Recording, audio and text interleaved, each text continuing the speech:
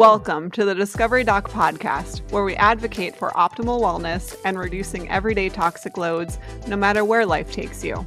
I'm Dr. Cece, doctor in nursing practice, self-proclaimed toxin tamer, and a crunchy mama.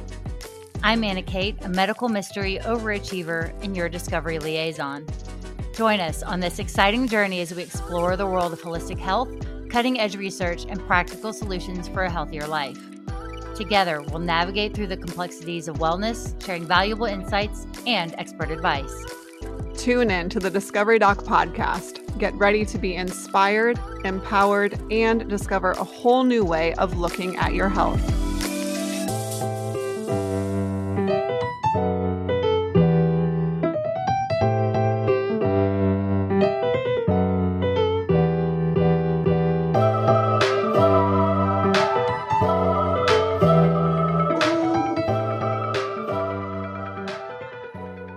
So a big part, and we kind of mentioned this in the first episode, Anna Kate over here asked how I felt like my journey with Lyme disease impacted my pregnancies and just as a mom. And I kind of answered the mom aspect of it, but not the pregnancy aspect. And I've had 3 wildly different pregnancies and births that I think it really speaks volumes to when you get your body to a point where you feel optimal.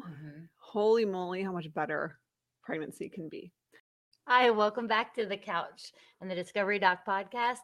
Here today with Dr. Cece. We're going to go over her birth story of her 3 beautiful, gorgeous Munchkins. babies. They're absolutely incredible. So strong. That Jada.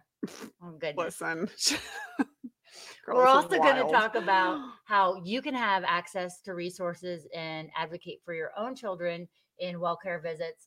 And she's going to go over kind of how you can do that. And then if we need to get into functional medicine, what that looks like, and having a practitioner that you can ask those questions to and know all of those things.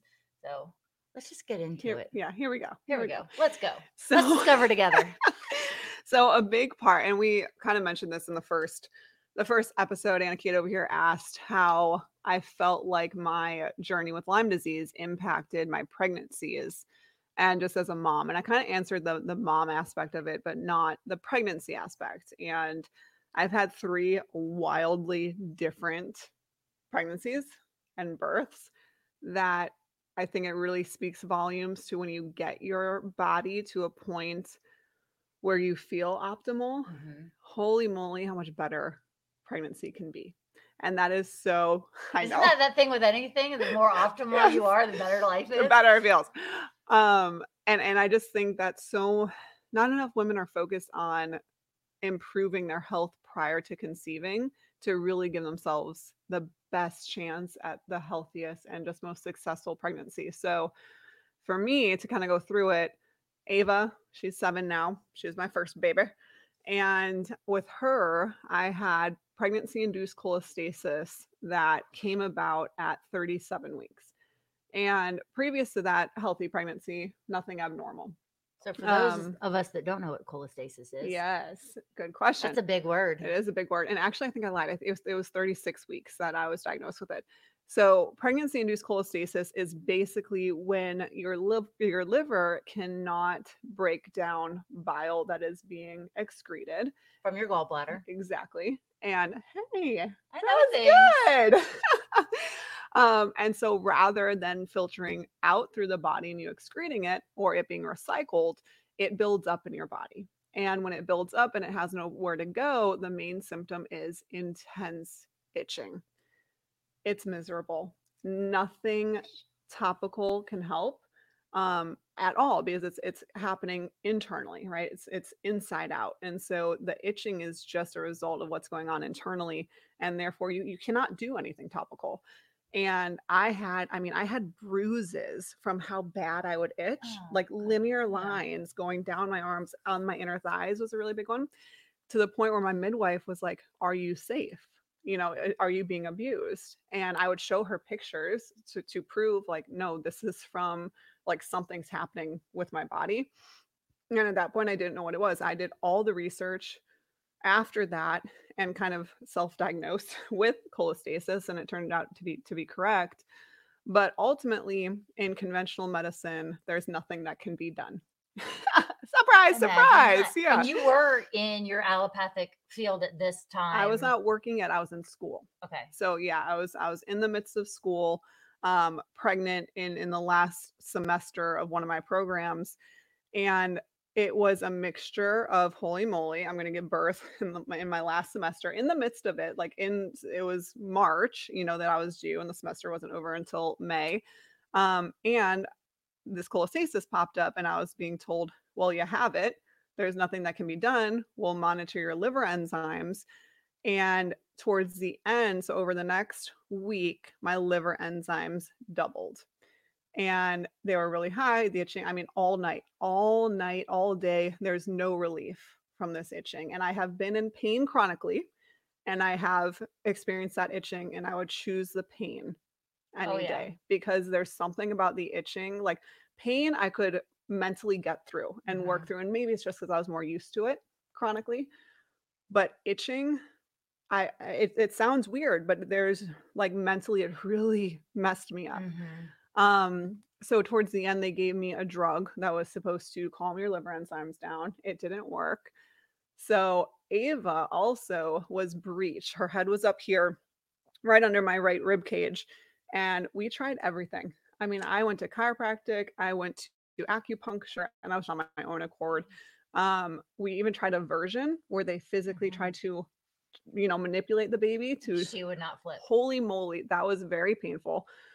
They give you a muscle relaxant, and they physically, the physician took his hands and physically tried to outwardly move her, and she would get halfway and transverse across the side of my belly, and the doctor would be like, okay, I think this is it, and then she would just pop back up. And so we tried everything. So then she ended up being a forced, I say forced, but you know what I mean, C-section at 38 weeks, because they were like, your liver enzymes are too high. This could hurt the baby. We need to take her. So of all your 3 children, is Ava the most strong-willed?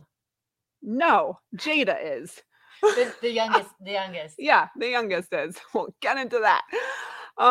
No, Ava is she's my old soul. Like, I've been here before. She is like just so in tune and smart and an amazing human. But the cholestasis after birth resolved.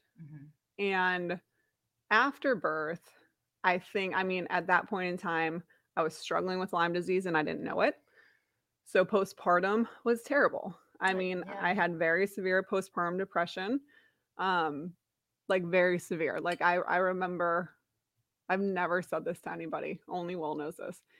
Well, you're about to put it out for everybody. I am, but I think it's important. But I remember sitting upstairs in our townhouse, sitting on the floor with Will's firearm, just sitting there sobbing. And I don't remember feeling like I wanted to use it, but the fact that my brain went there to grab it, it was intense postpartum depression. And I didn't know what that was. Nobody, I mean, I was 25 years old.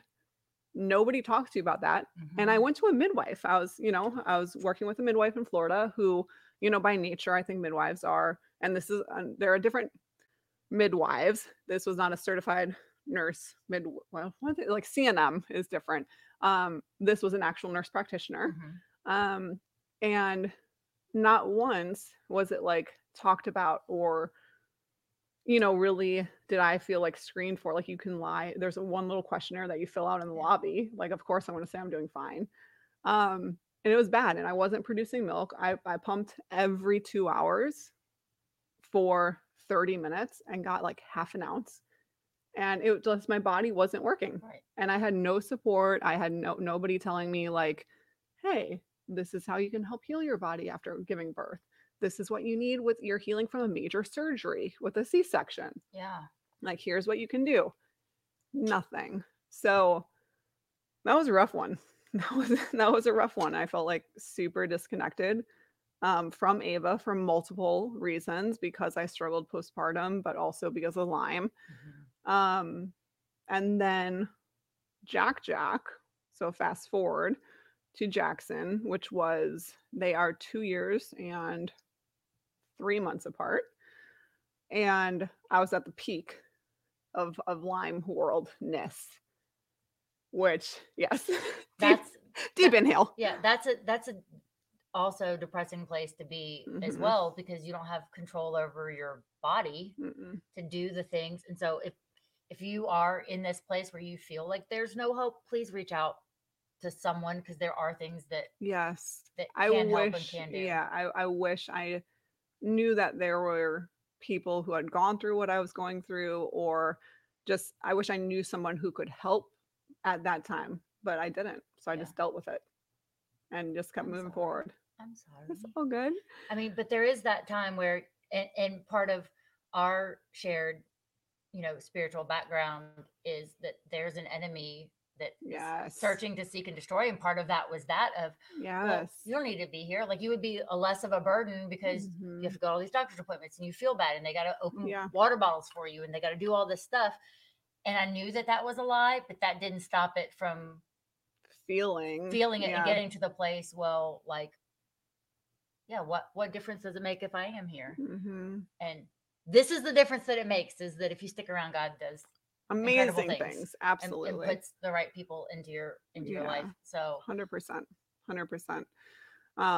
So yeah, going into Jackson's, and it's so interesting, the difference, because I was just taking like a prenatal, like I was a conventional prenatal, like I wasn't yet into more of the natural side of things or the functional world at all. Even when I was pregnant with Jackson, really it started about halfway through Jack's pregnancy. And then after him, I was like full force onto the other side of the planet. But with Jackson, that cholestasis popped up at 34 weeks. So even the midwife that I had, who was amazing, but even she was like, you know what, you had it once, you're most likely to get it again. There's a genetic component, and boop, like, can't do much. Yeah, can't do much about it. So Jackson, it popped up earlier at 34 weeks, and same thing. I mean, intense itching, and it was miserable. I mean, miserable. And so by 37 weeks, they were like, we gotta take him. Like, we gotta induce you. So I really respect my midwife, even in that moment, for allowing me the space to have a VBAC, because so many practitioners would have been like, nope, we're going for a C-section right now. You had a previous C-section. And she was like, listen, you're young, you're overall healthy. Yes, we have this cholestasis thing, but let's try to induce you so that you can have a VBAC. And I so appreciate her for that so much. But anyway, so 37 weeks induced. My liver enzymes were going crazy. Again, took the medication. Nothing happened. I was at like the 36-hour mark after being induced.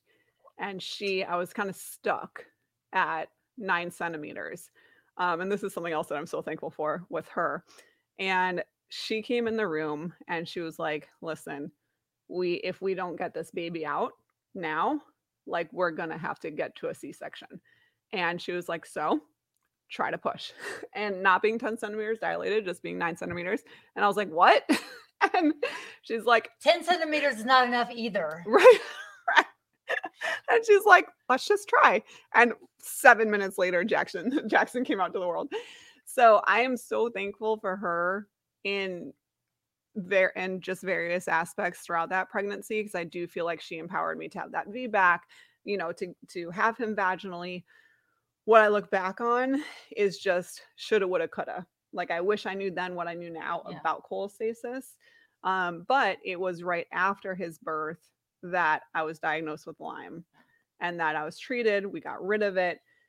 And still with him, postpartum, I was better. It's amazing to see the difference between C-section and vaginal and how I felt. Like, right away, I felt more connected. I did not get postpartum depression with him. I still didn't produce much breast milk. That stunk. But those two other aspects were much better. So even just the difference between having a C-section versus vaginal, because when I had him, it was still chemically induced, right? Like, my body didn't go through labor. My body was forced to go through labor. due to chemicals, right? So I think that played a huge part as to why I couldn't produce a lot of breast milk, but the other two aspects were so much better. And then treated with Lyme, and then I get pregnant with Jada. Wait, so how long between giving birth to Jackson and going through your your post stuff did the cholestasis resolve itself? Oh, immediately. So like the next day? Oh yeah. Oh, I mean within 12 hours. Yes. Yes. Cholestasis is dumb. It is. It is within 12 hours. I mean, I remember itching minimally. So when you're in labor, you're in so much pain that I wasn't paying attention to the itching. But the minimally after birth for both Ava and Jackson, I was a little bit itchy, like palms and soles of my feet especially. But within 12, 24 hours, gone. Completely gone. So what would you do if you didn't have a gallbladder and you got cholestasis? Well, you couldn't, because then that bile doesn't build up. Yeah, but where? Well, I guess, okay. She's asking questions for the people. Yeah, because that's where my brain would go. Yeah. But then you're not. But your liver enzymes would be elevated because it's got to go. The fat's got to go somewhere, and if you can't, if you can't process the fat because you don't have the gallbladder, but you don't have cholestasis because it's a catch-22, and that's why a lot of people who have gallbladder removals can't process a lot of foods. Don't have your gallbladder removed. It is the most over-removed unnecessary organ. Yeah, I swear. Try going to see a naturopath and an integrative medicine, functional medicine doctor before you opt for surgery on that one. Remove body parts. But, yeah. So then it was longer between. So Ava and Jackson are closer together than Jackson and Jada. Okay. So Jackson and Jada are about 3.5 years apart. So it gave me time to recover postpartum, recover from Lyme. I knew I was Lyme free. That's the difference. So looking back, I didn't know in my pregnancies with them that I had Lyme disease, but I sure did. You know, looking back on it, I know that I did. And to the point where both Ava and Jackson, before they turned 3, I tested them for Lyme disease. Yeah. Ava, full-blown CDC positive at 3 years old. And I remember being in that naturopath's office and bawling my eyes out. And I was on the phone with Will and just crying. And they're both like, sweetie, calm down. Like, just give her SOT. It's okay. Like, we know what to do here. But it was that guilt because our blood work matched. I mean, I gave it to her. There's no doubt that I gave it to her in utero, and she was a C-section baby. So don't tell me it can only be, transmitted vaginally. Gave her SOT and she's fine. Jackson, interestingly enough, totally negative. So go figure that one. Right. Yeah. It's just a crapshoot. But so kind of proceeding forward, I was in a much better place physically. Lyme was gone. I was feeling great. But I was so scared of getting cholestasis again that's what took us longer to get pregnant, was that we weren't trying. Yeah. I was like, I don't know, like I would love more kids, but I'm scared. I cannot go through that again, especially with getting it the first time at 36 weeks, the second time at 34 weeks. I was like, what's this time going to be? 30 weeks? I can't deal with it the last 10 weeks of pregnancy. And then I'm going to have a preterm, delivery, and like all these things go in your head where did any of that happen? No. But it's that fear. It's that fear. Yes. And so finally, I gave that fear to God, and I said, you know what? Like, this is ridiculous, and I'm even trying to make my own plan here. So let's just forget about that. And I'm just going to proceed forward without that fear and trusting that God's got my back. And let's do this. He's the master physician. Yes, he is. And so then as soon as I got pregnant with Jada, I did hours and hours of research about how I can prevent cholestasis in myself. There is no protocol out there. There is no, I spoke to so many naturopathic physicians and DOs and even MDs, and nobody gave me a protocol. Nobody said, hey, if you do this, it was all, yes, general liver support. But I spent so long researching, and I put together my own protocol. My own, yes. I know. where I took, I mean, it's probably 7 or 8 supplements, all natural supplements, all safe in pregnancy, and I avoided freaking cholestasis in Jada's Yes. pregnancy. I know. And I was just so like, one, it's a testament to how much I've learned as a practitioner. Two, how much I've learned about my body. Mm-hmm. And three, the fact that when doctors out there tell you that there's nothing that can be done, I promise you there is always, always something that can be done. And it may not eradicate what's going on, but it can absolutely make it better. Yeah. So I put together that protocol. I took those supplements my entire pregnancy and did not get cholestasis, had Jada at home. Yes, had her at home She's so cute. with an amazing midwife, had a water birth, and she, I mean, it is wild. It is night and day. My pregnancy was perfect. Nothing abnormal whatsoever. Birth was amazing. Postpartum was amazing. There was no, influx of, we always get these influx of hormones and things. Mm-hmm. And like that didn't happen where it made me feel a certain way physically or, mentally or emotionally. I produced more breast milk than I stocked up like 200 ounces in the freezer. Like that is I've never had a stash. I hope you made breast milk soap or something. I didn't, but I should have. I know. And I actually had enough with Avon Jackson. I had a supplement with formula from the beginning because I was getting, half a freaking ounce. Yeah. Well, your body was stressed from the Lyme, not Yes. knowing that it was the Lyme, and that triggers all these weird things. Medical mystery over here. Like I would not know how to deal with everything and then have that show up because there's nothing to do. There's no room. Yeah. What do you do with it? Yeah. Oh no. Well, we can't do anything for it. So good luck. Right. It'll clear up in 12 to 24 hours after you deliver. So yeah. Birthing a baby is not the solution for this. There's got to be that other support. And so exactly. That you went and asked the questions and found the information and developed a protocol that worked for you. And you worked through all of your pregnancies. How was that different? Oh my gosh. It was, night and day because I was with Ava and Jackson. I was doing clinical rotations with both of them still and then working part-time. And I remember like being in patients' rooms, like going like this, like itching. And the doctor would turn and be like, and I'm like, I can't help it. Like, I can't help it. And I left. I'll never forget this with Jackson. I left a clinical rotation and this awesome pediatrician, he was probably 75 years old, like just this great doctor, but very conventional practice that I was in South Florida. And I left, he gave me the biggest hug for no reason. And I went to the 36-week appointment with my midwife. And I get into her office and she goes, you need to go to the hospital right now. Because in the span of 24 hours, my liver enzymes jumped like 40 points.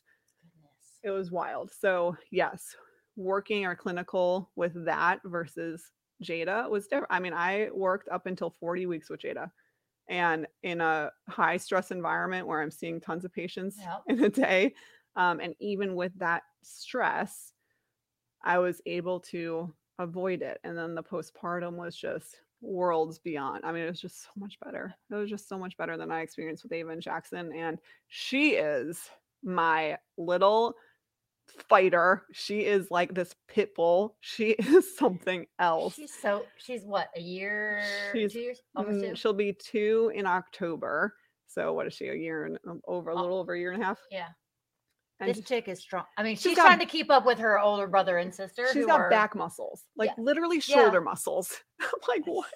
And she is so smart. But the other difference that I saw is right, like at the newborn phase, like right after they're born, she was so much more alert with being born at home without drugs. I mean, that chick was on my chest, like lifting up her head, eyes bright. Strong. We told you she's strong.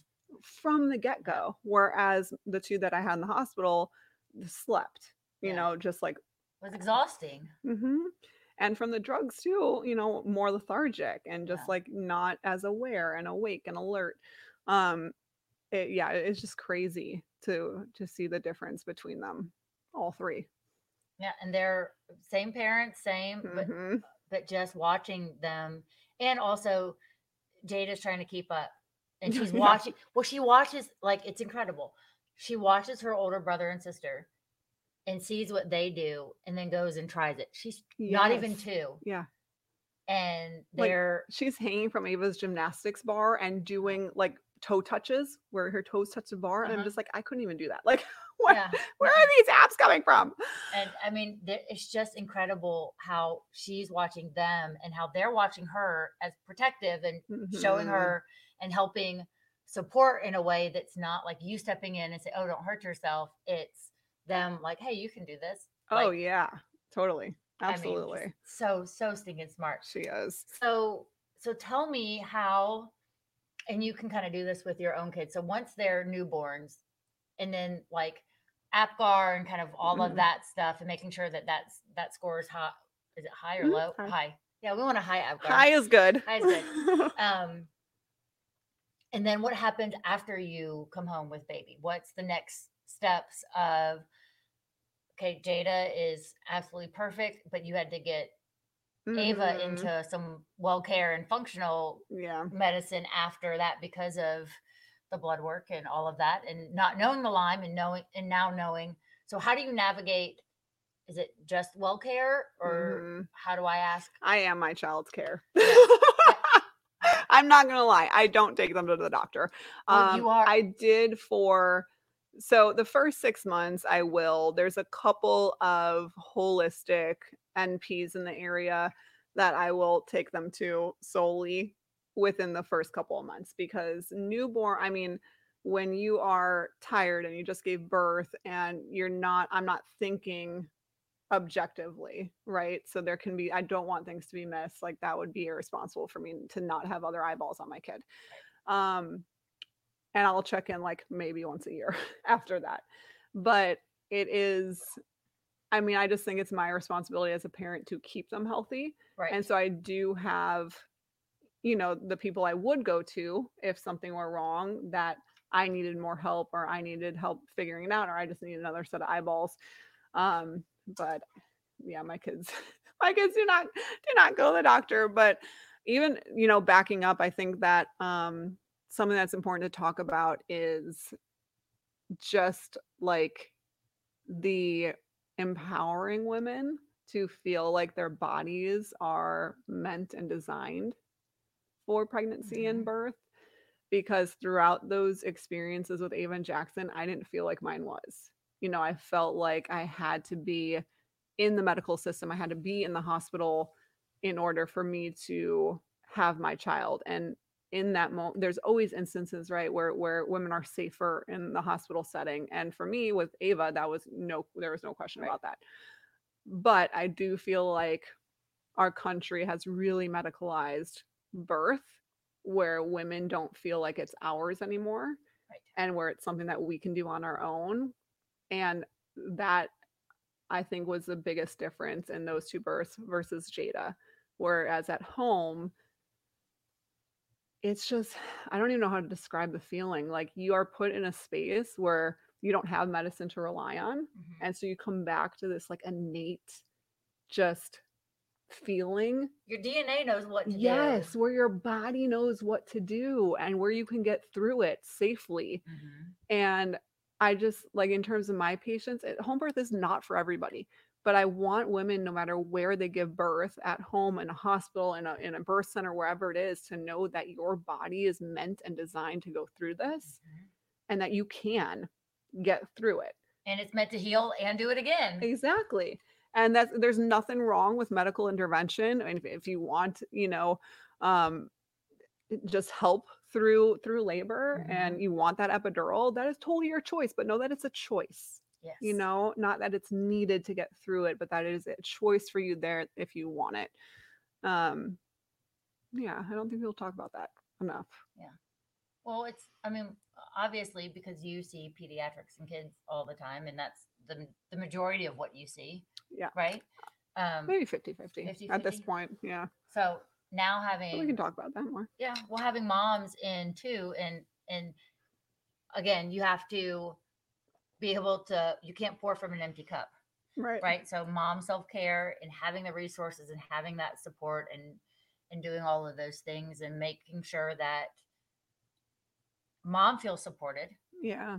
So she can support her babies Yeah. and advocate for them. So Yes. we're going to help advocate for you. Yes. So what are the questions that, if knowing all that you know as a mama, if you were having to go to another NP, what would be the questions that you would ask of the NP, and what questions would you ask to the NP?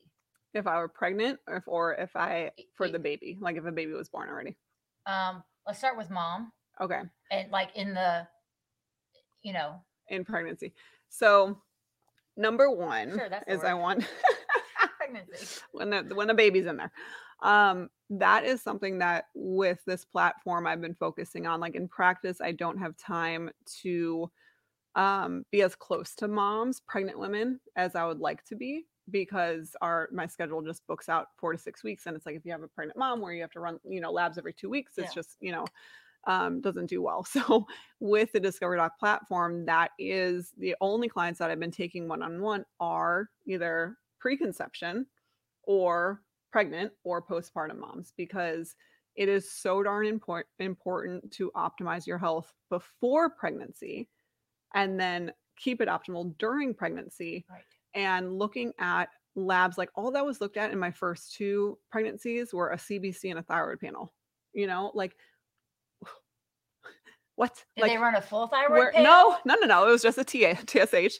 Where are the micronutrients? Where are, other immune markers? Where, there's so many other things that can be looked at to optimize you and the health of yourself as well as the baby that you're growing. That is what the one-on-ones with the Discover Doc is focused on, and running functional medicine laboratories. So I wish back then I knew that, or I asked just why and what else. Why is this going on and what else can be done? And even if they said, like, I'm not sure, that at least would have planted a seed where I could go find alternatives or ask other people. So I just think that, but I was also young, I was 25. So yes, but would you know if you had started your pregnancy journey later, you would have known if you had done the same exact thing, but at 28 instead of 21, would you have known? 25. 25, sorry. Yeah, it's fine. 25. So even now at 38, I still don't know all the questions to ask, or when I'm in the specialist office or the doctor's office, I always think of something later. So what I would have done in retrospect is, because there's questions that you can ask that a normal OB, or I shouldn't say normal, conventional OB will say, no, this is good enough. So in retrospect, what I would have done is I would have had my conventional OB, and then I would have had either a naturopathic physician or a more holistic NP or some other provider who can come on the side and piggyback off of the OB's care, where you're getting that conventional care, you're going for your ultrasounds and that, and then having a more in-depth look at my body before pregnancy and during pregnancy. And the questions I could have asked that person are, hey, what are comprehensive labs that I can do to make sure that I am staying as healthy and as well as I can throughout this pregnancy, and so that I can heal the best postpartum? What are supplements that are safe to take that I can take to support detox pathways in pregnancy, to support methylation pathways, to support my liver, to support my gut during pregnancy, and that are safe to take postpartum, not just my prenatal? Yeah. Those are things that I would have asked in retrospect, and things that I did essentially myself in the 3rd pregnancy. I would not have known to ask all those questions, but I'm going to write them all down and ask them when I get pregnant. There we go. If you're not in the world that we're in, and I know to ask more questions because of my medical mystery of, hey, what for and what next, or what else. But if you don't know Yeah. how would he, like, I don't know how to advocate for myself sometimes. Yeah. How am I going to advocate for a baby? Right. Right. So, I think so how that, do you advocate for a baby in this whole process as well as a newborn? yes. Two other things I just thought of that would be important are, what are my options? So what are my, if I am group B strep positive, what are my options? Do I have, the conventional OB is going to say, hey, you have to take an antibiotic and you'll need an IV antibiotic during labor and delivery. This practitioner over here, I could ask, what else can I do to potentially get rid of that? Or postpartum, hey, what can I do naturally to increase my breast milk supply, to decrease the chances of postpartum depression? These are things that should be talked about and tools that are given prior to giving birth. Right. With the newborn, so something that we do at my medical practice, Discovery Wellness Group, is, which I love, are my newborn home visits. So we will actually, it doesn't matter where moms give birth, I will take that first appointment, and instead of them having to put on a diaper and waddle to the car and put their baby in an SUV and come to the doctor's office, I will actually come to them. And we talk, and that's my chance to talk about mom and how she's healing, to get her on a good supplement regimen that's safe postpartum while breastfeeding, where it doesn't step on the OB's toes or the midwife's toes or whoever they're dealing with. And then for newborns, in that moment, I love chiropractic care in the first week of life, and craniosacral care, because we forget that for the newborn, birth is traumatic too. And they can harbor a lot of that.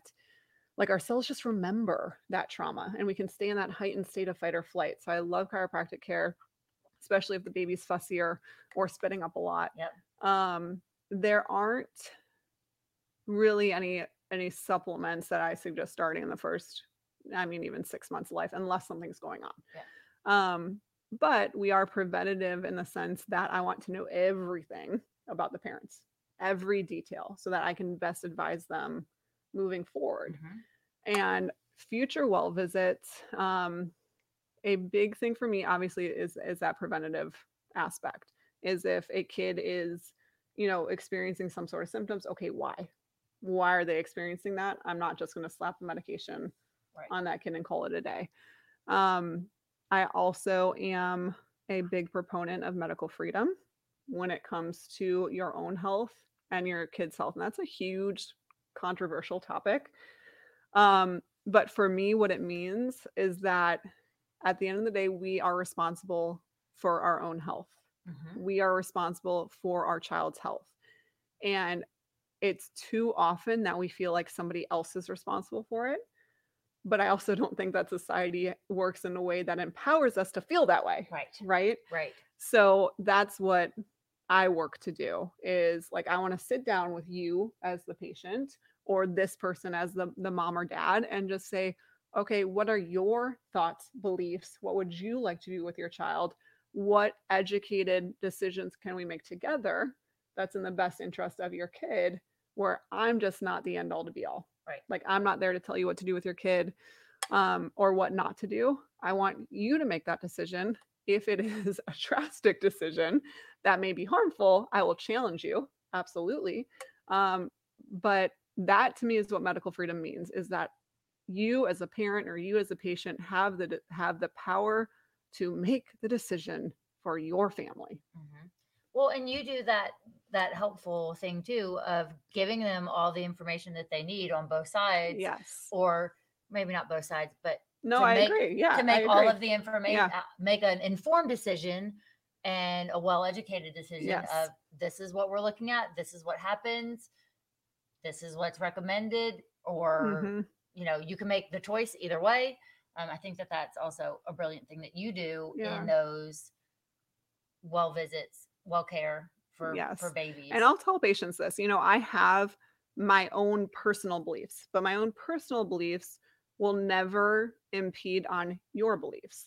Like, I'm not going to force you to think how I think. And I think too many doctors do that, or nurse practitioners, where this is what we're taught in school, this is what you have to do, and if you don't abide by this, bye. That, to me, is malpractice. How could I say bye to a patient or not allow a kid into my practice, and then they're not getting care? That to me is malpractice, you know, and so I do have to separate my personal opinions and medical quote opinions or suggestions, because if I'm going to stand for medical freedom, I need to stand for it on all sides, where I'm empowering you as a parent to make your decision, whatever quote side that may be on, and I will support you in that way. And I will do everything that I can to protect your child, to help your child's immune system, you know, be boosted up holistically. So no matter what they come across, they can fight it off better than the next. Or, you know, if it's something as simple as, hey, they have strep throat, they went to urgent care, they're taking an antibiotic. Okay, we're going to be over here protecting their gut health.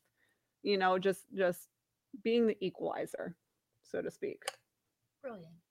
I am, aren't I? No, I'm just kidding. I'm just kidding, guys. That's why she's the Discovery Doc. I am just kidding. It's just my personal philosophy. And I wish that, you know, when Ava and Jackson were little, that I had that. Like literally no doctor, and the doctors that we saw when Ava and Jackson were younger babies, it's just cattle. Like they go in, they do routine things, and that's it. And it's just the same thing for every single kid. And it's like one day the light switch went off in my head that was like, every kid is different. Genetics are different. Methylation pathways are different. You know, we cannot all handle the same thing. And I think that parents innately have as we do, you know, I think women, no offense, men, women have it a little bit more than men, but I think God gave us this innate ability to have a strong sense of what needs to be done. Yeah. And moms often are like bashed for trying to follow that instinct, or told that you're going to harm your kid if you follow that instinct. And I'm over here like, no, mom, listen to that. If that is what your mommy instinct is telling you, I 100% agree. And that's what we need to do. Mommy's intuition is a powerful oh my thing. Gosh, it's so powerful. Yeah, absolutely. So how do we transition, I guess, between well care and then stepping into something that needs functional care, functional medicine? How do you determine that? So you've sat down with mom and dad, you've had the conversations, everything's good, but then these other things start popping up in more frequency, or something that they shouldn't be going on at a certain age. Like, how do you transition and equip mom and dad, of course, with all the information that you do have at the moment, to say, hey, this is how we proceed forward. We're going to move forward with functional medicine, and these are what has shown up for me, and you decide if you want to go down the functional path. So some things can stay within the well-child realm. If I have a kid, you know, let's say I have a 3-month-old that's spitting up a lot. Okay, we can go through, if the kid is only breastfed, we can go through what mom is eating that's triggering that kid. We can go through probiotics. We can go through, you know, different supplements that help to just equal out the acidity in the stomach. We can go through chiropractic, craniosacral, all that stuff. Oftentimes that will resolve. If it's something, like you said, that is becoming more chronic, or say that I don't see them for, you know, 6 months or something, and they come back and they're like, you know, he has just been constipated for 6 months, and we were out of town, and, you know, we saw an urgent care physician, or we saw, you know, whoever, another PCP who put him on Miralax for 4 months, and it worked, but then I took him off because I don't want him to be on Miralax. Then I'm like, hey, we need additional labs here. Now you're crossing more into the functional world. And that functional world are more in-depth labs that tell me the why those things are going on. And then I develop protocols based on those labs. But we're going to save that for another talk. Thank you guys so much for joining us today. We are going to talk about all things functional medicine in the next episode, and kind of like Anna Kate was saying, that liaison of linking well child to functional medicine, but also functional medicine for adults and what that looks like for adults who may be chronically ill. So stay tuned, y'all. Yep. So ask the questions and let's discover together. Hey, Discoverer, let's discover more. Find episode link in today's show notes. Follow us on Instagram and TikTok at The Discovery Doc. Connect with us on Facebook at The Discovery Doc. Like and subscribe on YouTube. Find us wherever you listen to podcasts. Visit our website, thediscoverydoc.com. This podcast is produced by Soulpreneurs Association and powered by soulsoftware.co, empowering your digital journey with innovative solutions.